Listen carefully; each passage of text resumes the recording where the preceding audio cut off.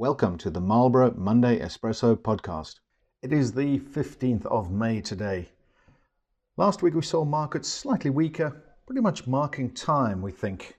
There was a bunch of economic data that's come out, or sentiment indicators, indicating weaker times ahead of us. So we saw commodities falling, we had the oil price down again.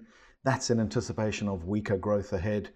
We had geopolitical news, some tensions running in China, with US and European companies threatening further sanctions on companies in China that are helping Russia's military. We've got the impetus out of China weakening. Remember, we spoke about it earlier in the year about the rebound from COVID that we saw globally. We expected a strong rebound from China. That hasn't been as strong as expected, and that's starting to fade now. We've also got consumer sentiment out of the US last week. That showed a negative trend. And finally, on the rates front, we had further interest rate hikes. We'll speak about those in a second. But the expectation is that the maximum headwinds from all the interest rate hikes that we've seen are yet to come. So with all of those on the negative side of the ledger, markets still really holding their own. Nathan, what's on the positive side of the ledger?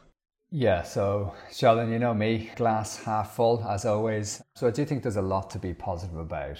If I just take a little step back first and I think about last year specifically, you had concerns about three things really: economic growth, inflation, and interest rates, so Fed policy or central bank policy.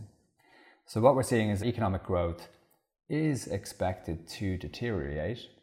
However, what you're seeing is that a lot of countries are now expecting their growth to be more resilient this year than they thought it was going to be. A good example would be the Bank of England. They did raise rates last week, but they also came out and said, we think growth is actually going to be okay, and we don't think we're going to have a recession this year. So that to me is quite a positive. Then on the inflation front, obviously we have lots of inflation data coming out from different regions. We did have US inflation last week.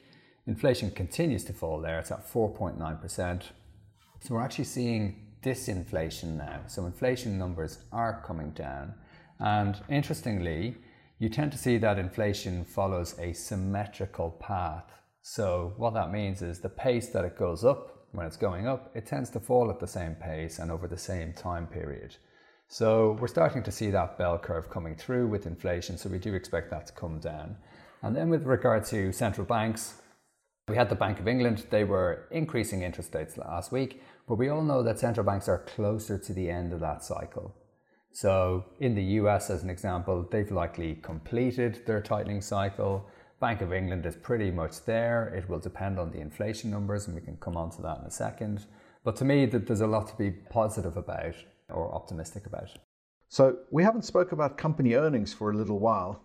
We've pretty much finished the Q1 earnings cycle now. Just about all companies have reported. Now, earnings for Q1 have come in negative. So on average, a minus 3% growth rate on earnings. That, though, is actually seen as a positive because the consensus expectation was for minus 7%. And perhaps positive in there as well is the fact that profit margins in companies are still strong. So companies have been able to resist all these headwinds that I mentioned from all the rate hikes that we've seen so far. So perhaps some positives there. The other positive is that we are still pricing in rate cuts. The market is still expecting rates to come down towards the end of the year. So still a strong picture on that front. One thing I also wanted to mention, though, is that although markets have been relatively steady in the last couple of weeks, that masks some of the movement that's happening under the surface. What's happened so far this year is that we've had a strong rebound from those tech stocks, the Facebooks, Amazons, Apples, Microsoft, Google. They're up on average about 30% year to date. They've driven about 98% of the S&P growth so far. Now, why isn't the S&P up further if those stocks that I mentioned are up 30%? That's because we've got weakness in some of the underlying stocks, in particular some of the banking stocks. Still pretty fragile after the regional banking crisis that we've seen, that we're kind of still in the middle of.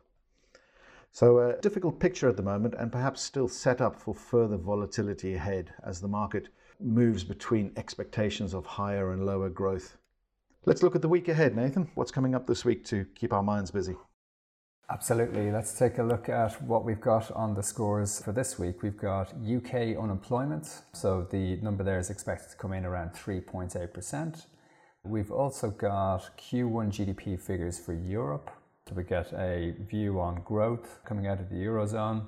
We've got retail sales data, industrial production data, and housing indicators coming out in the US. So that'll give us a good feel for what's happening in the economy there. So lots for the market to focus on for this week. And we look forward to speaking to you again next week. Thank you.